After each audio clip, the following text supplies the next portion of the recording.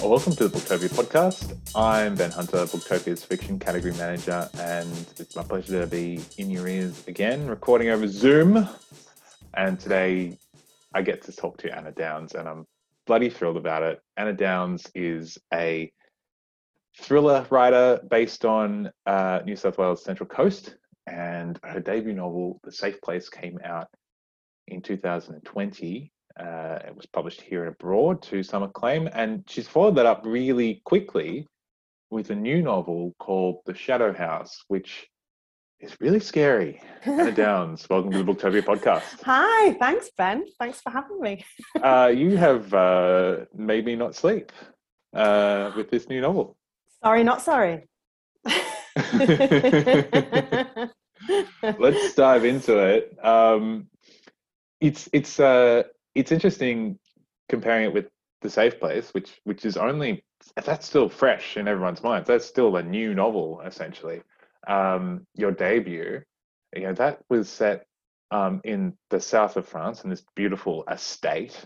Yeah. And this new novel is also in an idyllic setting, and like the other one, not so idyllic things go down. Yeah. Can you tell our listeners about The Shadow House? Yeah, sure.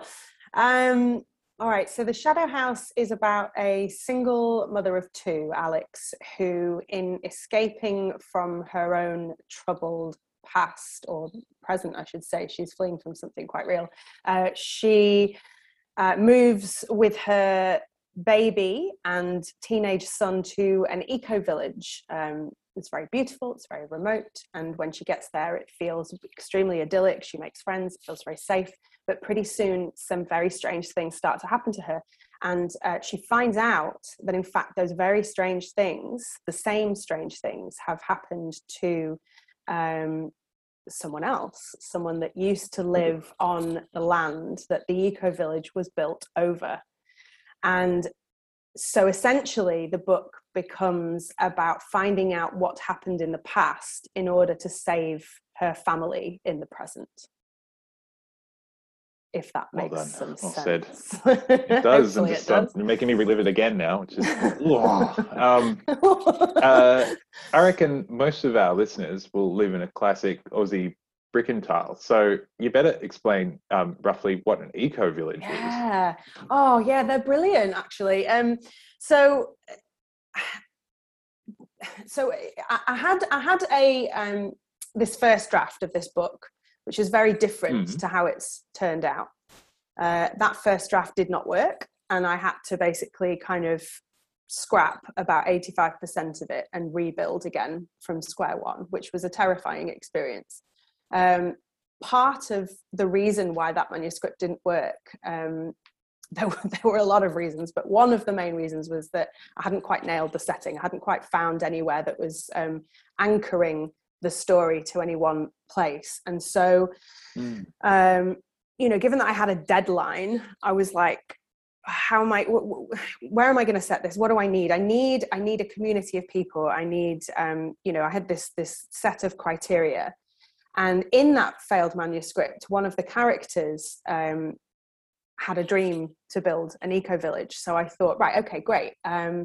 Let's run with that. Let's try and find some eco-villages that I could maybe look at online at the very least. Like, let's get an idea of what that might be. Just so happened, there is an eco-village, 15 minutes drive down the road from me. And so I hopped on their website, and it just so happened that they were doing an open day, I think this was a Thursday that I was looking, and they were having the open day on the Saturday. So booked a spot on the tour, went down there, drove in through the gates, and just went, oh yes, this is exactly what I need. And what I mean by that is, so eco-villages are sort of like gated communities. They sort of operate separately to the general community, but in the sense that they're finding new ways to live, self-sustainable ways. They often have their own smart grid, for example, so they manage their own power. they often make decisions together as a community, as opposed to having, you know, a centralized leader or anything like that. The one that I spent time with actually uses a system called sociocracy. So they have these different ways of managing themselves. They live in sustainable homes. They grow their own produce. You know, most So it's a bit like a commune, but without the cultiness. Yeah. I mean, you know, I think there's still a little bit of mystery surrounding eco villages at the moment. They're not massively mainstream still, so there is a little bit of who are these strange people and how are they living? You know, the people that I've met weren't strange at all. They were absolutely delightful, and actually most of them, you know, some of them were still commuting to Sydney, and the eco village itself that I've spent time in was. It's quite close to a sort of central business district, so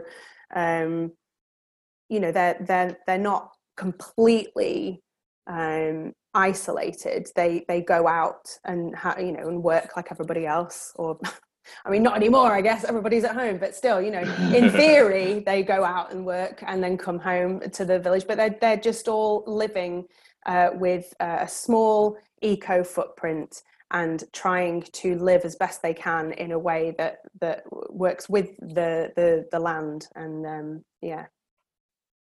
So your hero Alex, with two children in tow, one a 14-year-old recalcitrant, very online teenager, and a very young baby, arrives in this place, and she's running from her own demons, right? She's very isolated herself. Yeah, she is, and that was a very deliberate choice. I wanted to remove as many supports as possible from her, remove as many support networks as I could, so that she had to be entirely self-sufficient for this story. So there was no other option but to you know, solve her problems herself. But yeah, she's really isolated to begin with.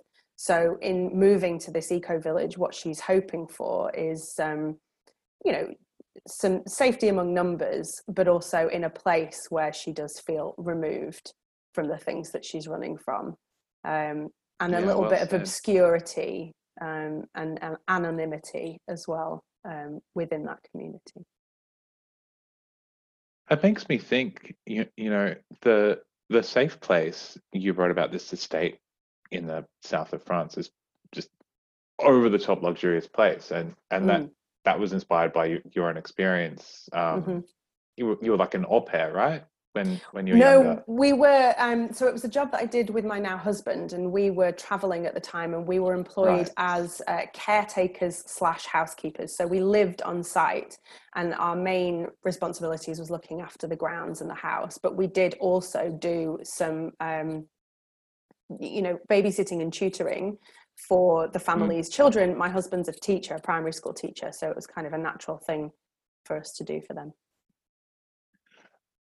It makes me think, you know, you wrote that story about a young one, you know, coming from England to work in this isolated place in the south of France, and now you've written this novel about an English mother again. She's a mother, and she is on the sunny coast, and so it sounds like you're mining your own life in some sense to pull elements for a story. Is that something that is like crucial to you, or is it just all part of the creative hodgepodge? Yeah, I think both. For me, mining my own personal experience and my own personal circumstances and history is important as a jumping off point. It's a good kind of springboard into something else. So as with The Safe Place, I used something that I knew very much about, both in a circumstantial way but also an emotional way. So that feeling of isolation and not knowing where you belong and feeling very lost, and coming to terms with aspects of yourself that you don't really understand. There's all of that going on. that I knew about emotionally. But then once you start to craft that story, it becomes its own thing, you know. So then you can't stick super closely to your own story because it no longer fits the narrative, if you see what I mean. So with the Shadow House, again, you know, starting from a point that I, you know, of things that I know about into things that I don't. And again, the story of the Shadow House took on its own life after a point. So I think, yeah, your own experiences are brilliant and useful up to a point, and certainly they're useful to imbue color, emotional color into a scene as well when you need it. But ultimately, the characters are their own, and the narrative is its own. You were a television actor in the UK. When did writing become a thing, and how did writing become a thing for you? So when I stopped being an actor, it was largely because, for me anyway, it wasn't a particularly nice way to live. It's so unpredictable, and you know, I'm not somebody that handles that kind of unpredictability very well, and so leaving that career was about taking back a bit of control for myself. And then, you know, long story short, met my now husband, moved out here to Australia, and set about building a whole new life, but without a creative career. You know, one that I didn't just fall into acting. I worked for a very, very long time, and it was everything. You know, I was the kind of kid, I never did anything else but sort of acting classes, and I was just ridiculously passionate about it. And it was just such a huge part of my life. So to then find myself, you know, very happy living on the other side of the world, you know, with no family. I didn't really know anybody except my husband and his friends and his family. I'd kind of restyled myself as a massage therapist. I'd done a massage qualification. I was working for a chiropractor. Yes, yeah, as you do. A great passport job, you know, can pick it up anywhere. But yeah, you know, had got married, had my kids, and just realized that without any kind of creative outlet, I just had no idea who I was or how to achieve anything as well. Like, motherhood is obviously full of achievement, but nothing really tangible. No one's giving you that gold star. Nobody's telling you every day that you've done really well. And thus far, the thing that I'd always achieved best at was creativity. And so I kind of fell into, I got myself in a real state, and the way out of that was to kind of do some kind of creativity. And I picked writing because I could go and do that off my own back. You know, I could lock myself away in the spare room and write. And it was just a thing that I did for myself to kind of make myself feel better. But there did come a point where I started to wonder if I might be any good at it, and if there might be any kind of future in it. At which point, you know, you start reading your how-to books, you do your online courses, wrote some short fiction, sent it off. Got some short listings, and then I was kind of, you know, I got the hunger. Oh, I love that. Yeah. It's odd, like the life of a actor sounds, you know, polar opposite to novel writing, which is a very isolated activity, right? Yeah. You spend the vast majority of your time well outside of the limelight, as it were. And that's not to say that acting is all glitz and glamour. That's mainly just really hard work, and waiting for phone calls. But like, the more, like, it seems really far removed, but thinking about it, you would have spent a long time immersed in storytelling of one shape or another, and that must have been informative in some way, right? Oh, 100%. I mean, I didn't just train as an actor. I also did an academic degree in drama. So I spent 3 years studying the history of theatre and film theory and dramaturgy. And, you know, all different sorts of academic aspects of the subject. So, I mean, I learned storytelling as a discipline and a practice even before I trained in the practical elements of acting. And that was all incredibly formative. I mean, storytelling has been my life for so long, that it did feel quite natural. But of course, the major difference is that with acting, you're using your voice and your body, you know, and with writing, you've got the page and words, and so it is massively different. And it's a craft that I, you know, how to express. Starting, I had that awful moment of fear where I'm like, who do I think I am? I can't write. It's a ridiculous notion. But then I realized that actually, you know, I had laid a lot of the groundwork already. So it was both a huge leap and a not so huge leap. Yeah.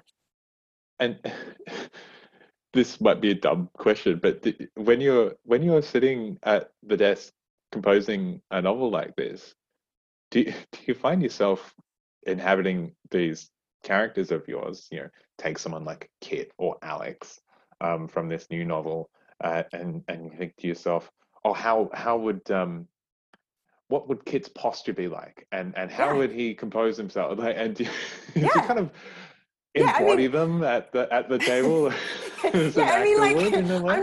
I'm not getting up and performing my scenes, like walking around the house talking to yourself. Well, no, not in a way that you might imagine. But I think for me, the key to good dialogue is being able to hear it and speak it. And if it doesn't, if it's not something that you feel you might say as that character, it shouldn't be there. And the only way you're going to know if that character would say it is if you are correctly and effectively inhabiting them. So there is a bit of a performance element to it, and I definitely find myself workshopping certain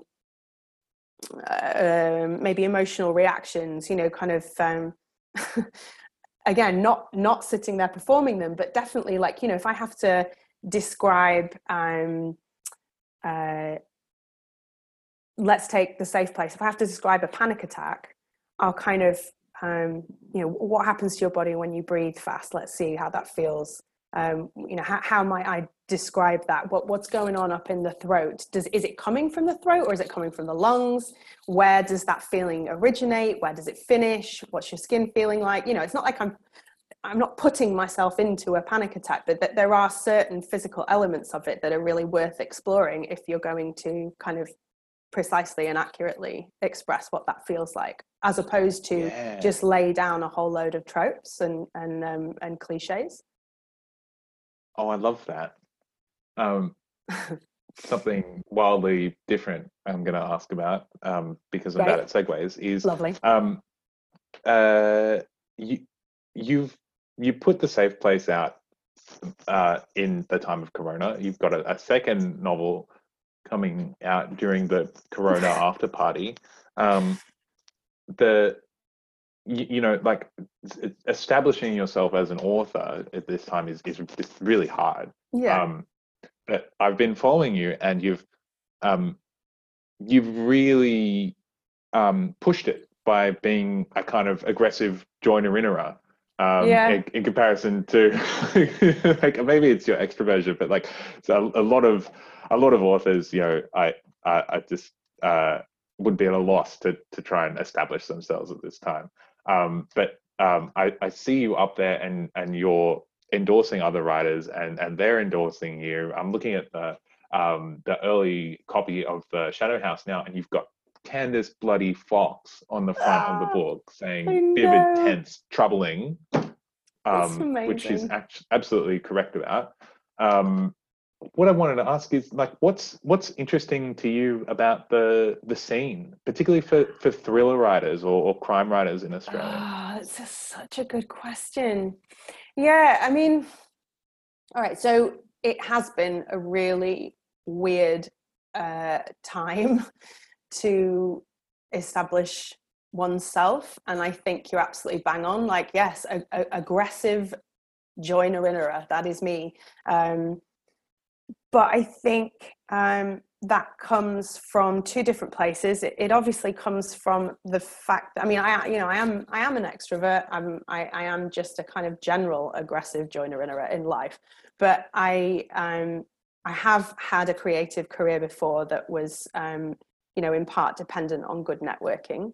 So I have a bit of a knowledge as to what that entails. But I also don't think that you can network well without having a genuine passion and an interest in other people's work and in other people's lives. And so the fact that I'm a voracious reader and a embarrassing fangirl, and I am genuinely curious as to how other people's creative process works. And, I want to support other people's books. And that kind of helps. There's a, it's not a forced, artificial. So what are you writing about? Might you be able to, you scratch my back if I scratch yours, kind of thing. It's not that. It's what are you doing and why? And that's so interesting and amazing. And oh, look at that. We have all these connections and things in common. Oh my goodness, we're friends. Yay. And then you read their books and they're wonderful and you want to talk about them and you want to put them out there.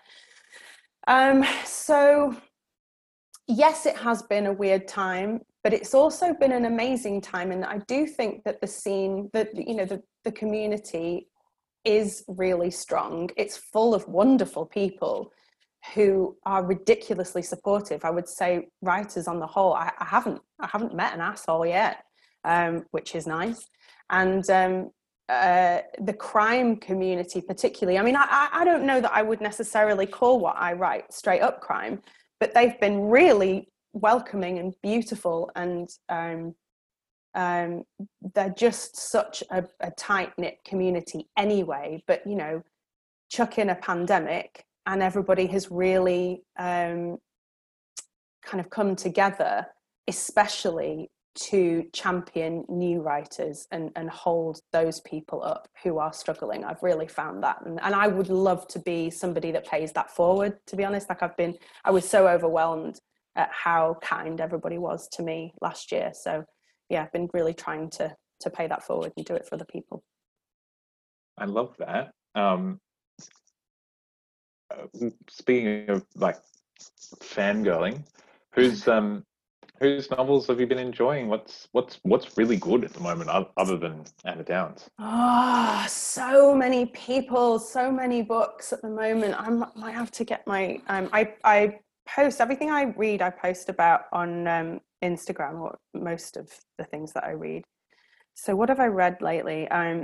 Literally just finished Katherine Heine's book, Early Morning Riser, and I love her. She's incredible. I've just read A Slow Fire Burning. Did you read that? The new Paula Hawkins?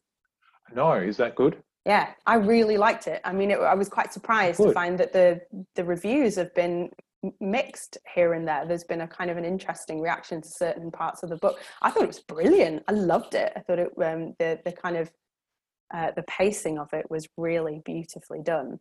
I think she's an exceptional writer. I'm about to dig into the new Leanne. Very excited about Apples Never Fall. Very good. Let's see what's coming up. So you're going to want to look out for Sarah Foster's The Hush. That's going to be really interesting. That's going to spark a lot of interesting conversations. Sarah's an incredible writer, and this one's a real departure for her. So that's going to be great for her.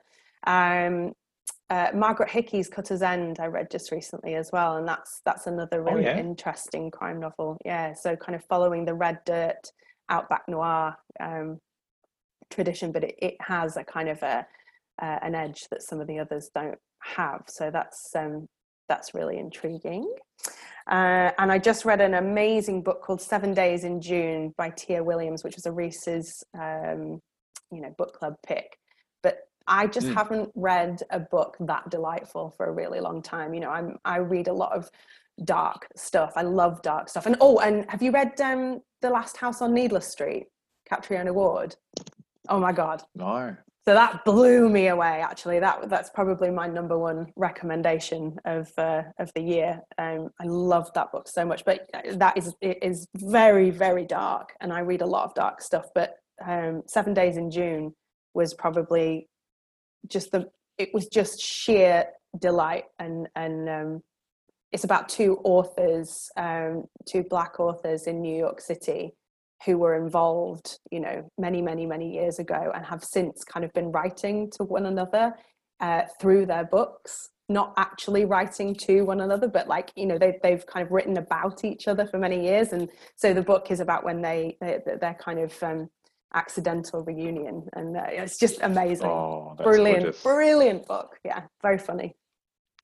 Good stack. Yes, so many good books to read. Think, you said earlier that you wouldn't describe yourself purely as a crime writer, right? And I was describing The Shadow House, which I was just finishing, to colleagues last night, a little Zoom catch up, and I sort of said, it's about this mother who's escaping domestic violence, and she comes to this closed off eco commune, and it seems really gorgeous, but she doesn't know anything about the people around her, and immediately she starts getting really creepy messages, and parcels arrive on the doorstep, and they have dead animals in them, of all things. Very creepy. And there's all these whispers in town of something really dark that comes for people's children. And people said, "Oh, so it's a horror novel. You're reading a horror novel, Ben?" And I said, I kind of am, but what I'm really reading is a psychological thriller, right? How do you? I just wanted to ask about the whole genre thing. You obviously are a bit loose on genre. You're not married to it, and there's a bit of freedom there, right? I'd like to think so. Yeah, I mean, genre is a really, really fascinating subject, and I could talk for a long time about it, because it's really helpful as a reader and a writer to know the framework within which you're writing or reading, right? And each genre sort of has its own, let's say, rules, which again are incredibly helpful. And story works a certain way for a certain reason, right? There's a reason why we have a protagonist and antagonist, conflict resolution. Those things are they're set in stone, and they are there to help you. Having said that, with genre at the moment, and in this kind of market, I often do think there's a lot to play with, and it's okay if what you want to write doesn't fit a mold particularly. I think it's okay to surprise readers. You are going to get a bit of backlash from the purists who say, well, why wasn't there a car chase in this action novel? And you're like, well, that's because it's not strictly an action novel. That's an example. I'm not writing action novels, but I think I write what I would want to read, and what I want to read is a little bit of everything. I think that I'm largely concerned with themes around parenting and family, and the ways in which people love, and the ways in which people's hearts are broken, the way people heal and mend after trauma. But I am obsessed with horror. I love dark stuff. I love to be kind of misled and misguided. I love misdirection. But I also want what I want from a good book is I don't care what genre it is. I don't care what framework you're using, but if you can simultaneously show me a bit of my own heart, but also show me a perspective I've never seen before, or show me something completely different that I've never considered before, that does it for me. If you can also make me laugh here and there, lovely. And if you can scare me as well. You made me laugh in amongst the good. Good. It's just like this character, Alex. She's actually very funny. Good. in spite of all her troubles. Well, that's good to hear. I really enjoyed that. And the attention she has with the 14-year-old son. They're a team, right? They've been through everything together. She is a single mom. And she has this 14-year-old son, Ollie, and he is very online, and he is doing stuff online, and that is problematic, right? Yeah. And I just found that, I think a lot of people are going to find that really interesting to read about. Were you researching creepy 14-year-old boys going on the dark web, or like? Yeah, so a lot of that aspect and many other aspects in the story come from a desire to explore the fact that it's a very scary time to be a parent right now, for lots and lots of different reasons.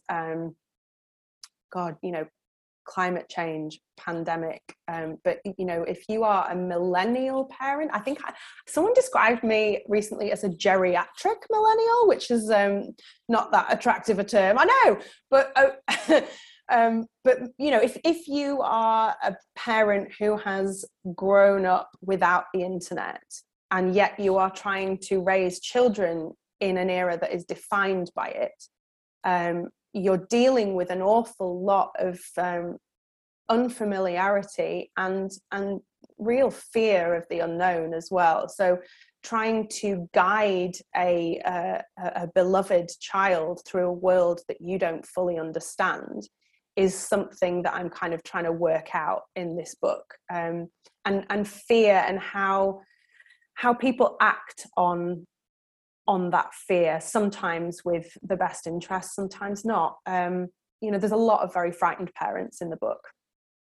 Well said. You both of your novels, they really beautifully work with the internalized neuroses of women, based on all of the expectations the world puts on them, and that motherhood is central to that.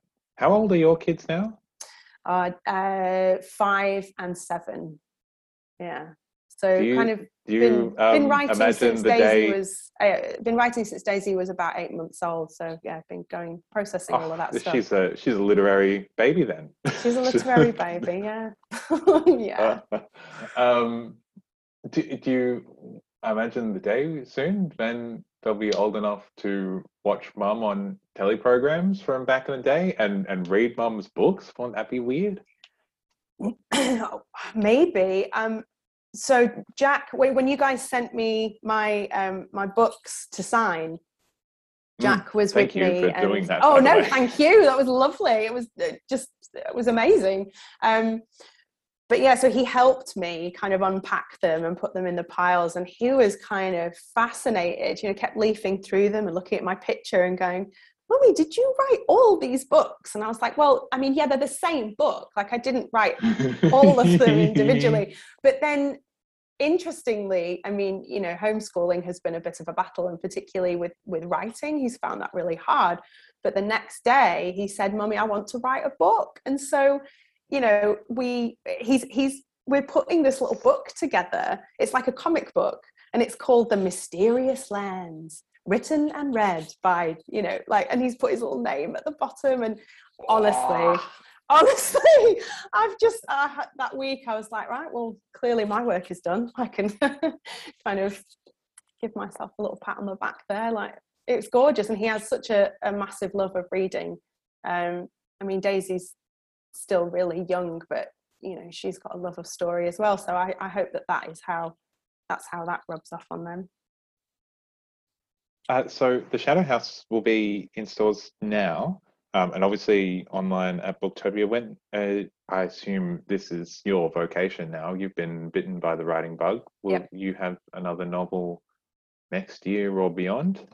Yeah, I'm working on book 3. I am in it for the long haul. I definitely want to amass a body of work. How frequently I get those out, I don't know. I mean,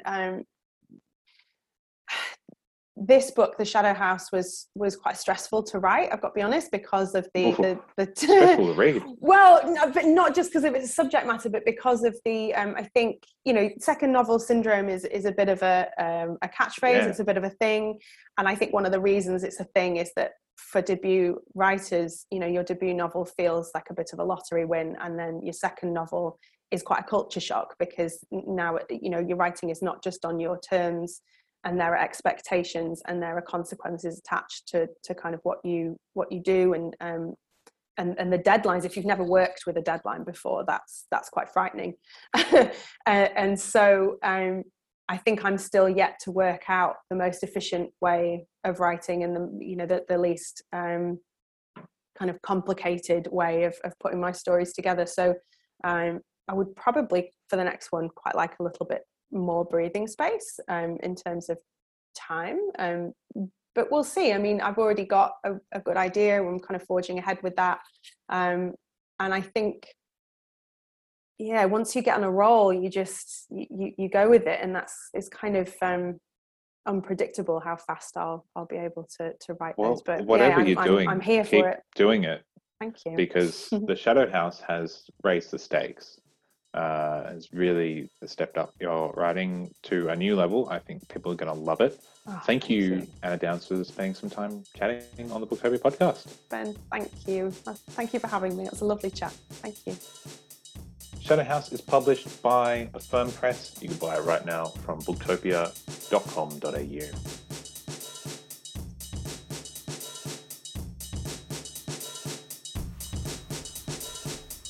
Thank you for listening to the Booktopia podcast channel. Don't forget, you can subscribe to us on SoundCloud and iTunes for free, and get access to hundreds of author discussions, book analysis pieces, and more. Or, if your eyes need a workout, head to Booktopia TV on YouTube.